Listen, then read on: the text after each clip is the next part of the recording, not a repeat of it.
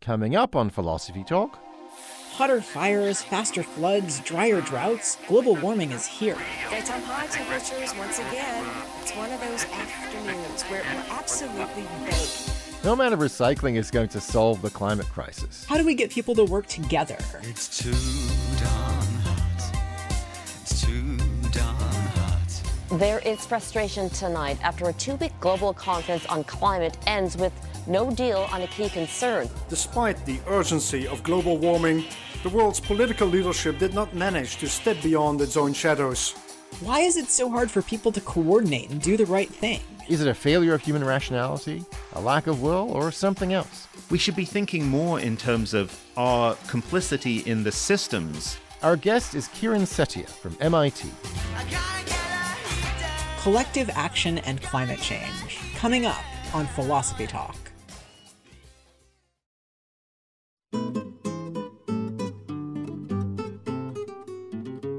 Can individual actions solve the climate crisis? Is it enough to get solar panels and bike to work? What will it take for governments to tackle climate change? Welcome to Philosophy Talk, the program that questions everything. Except your intelligence. I'm Josh Landy. And I'm Ray Briggs. We're coming to you from the studios of KALW San Francisco Bay Area. Continuing conversations that begin at Philosopher's Corner on the Stanford campus, where Ray teaches philosophy and I direct the Philosophy and Literature Initiative. Today, we're thinking about collective action and climate change. Yeah, I mean, look, this summer was one of the hottest on record. You got floods and fires getting worse all around the globe. It really feels like we're on the precipice, on the brink of an ecological disaster. We've got to do something about climate change. Okay, but what are we going to do? Well, I mean, I don't know about you. I've put solar panels on my house. I just replaced all my lights with LEDs. I even have an electric car now. Okay, Josh, but is that really enough? Like, if you do that, but nobody else does anything, we're still going to end up with a climate catastrophe. Okay, but what if everybody does their bit? Yeah, they're not going to do their bit. A lot of people can't afford to replace their lights, much less buy an electric car. And even people who can, they don't always want to. Okay, yeah, I admit that's a real problem. I mean, I wish everyone would do the enlightened thing, but a lot of people, even the ones who can afford it, seems like maybe they're just a little short-sighted. They don't seem to realize it's in their own self-interest to save the world. Yeah, but is it in their self-interest? Okay, commuting to work or taking a flight to cool vacation spots, like that hurts other people, but it benefits the person doing it. I think it's a classic tragedy of the commons. Tragedy of the commons. Say more about that, Ray. So this is an idea that goes back to the economist William Forster Lloyd.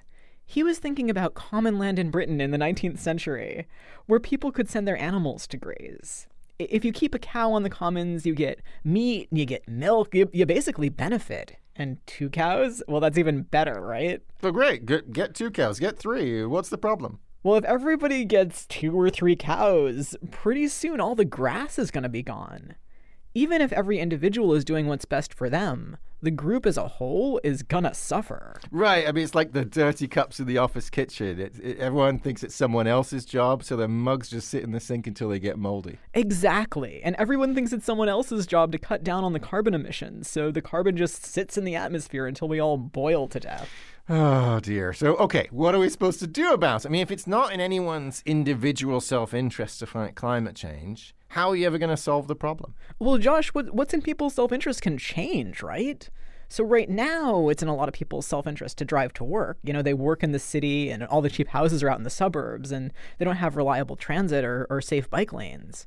But you could make it more affordable to live in the city near where you work, or you could build better bike lanes and better trains.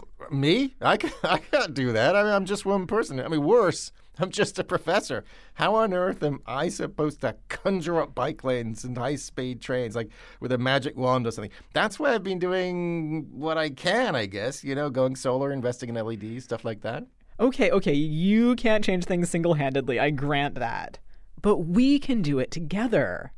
Our governments and organizations can change things, and they're made up of people just like us. Sure, but look, even if my local government decides to build bike lanes, maybe the next door county council is going to refuse to, and then you just get another tragedy of the commons at a higher level.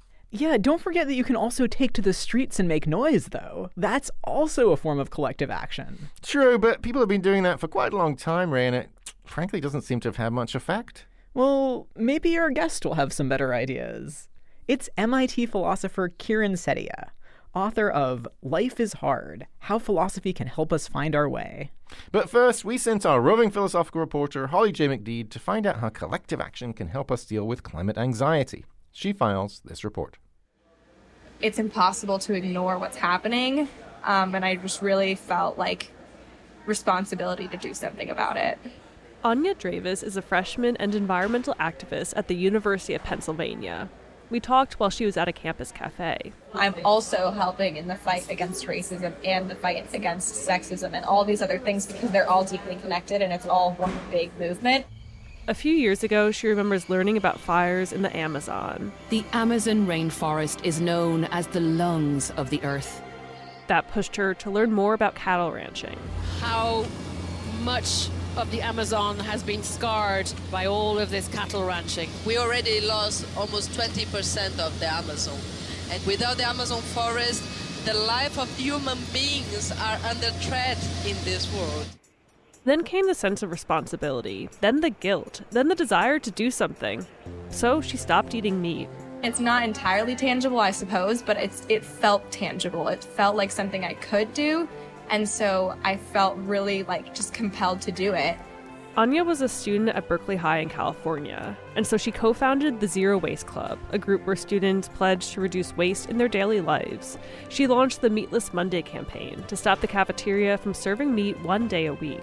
The year that we were really working on this, the head chef was on sabbatical or something like that. And so the cafeteria staff was like, no, we can't do anything without our head chef here. So if you want to make this change, you have to wait until she comes back next year.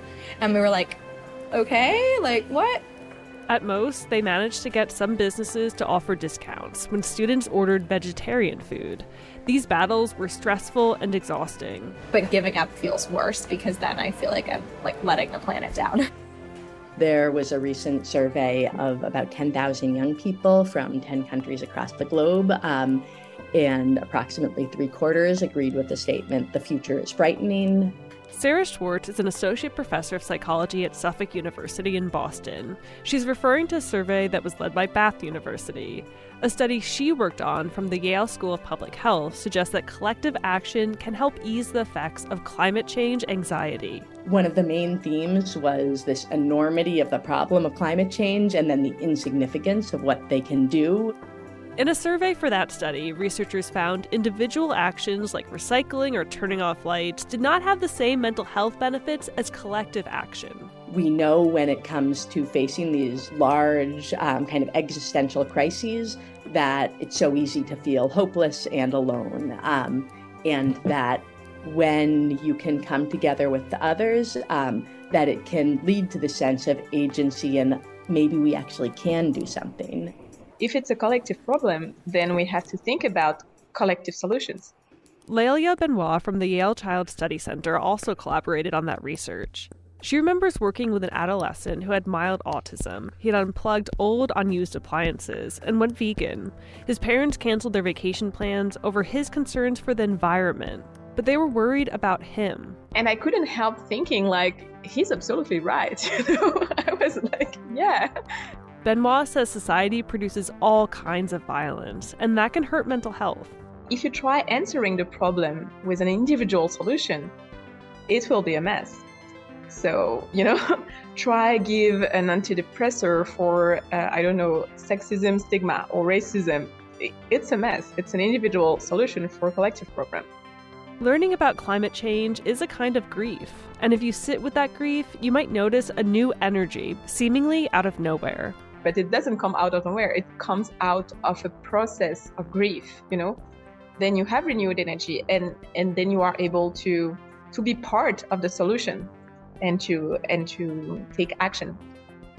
Back at the University of Pennsylvania, Anya Dravis is still trying to figure out how she can fix some of the problems.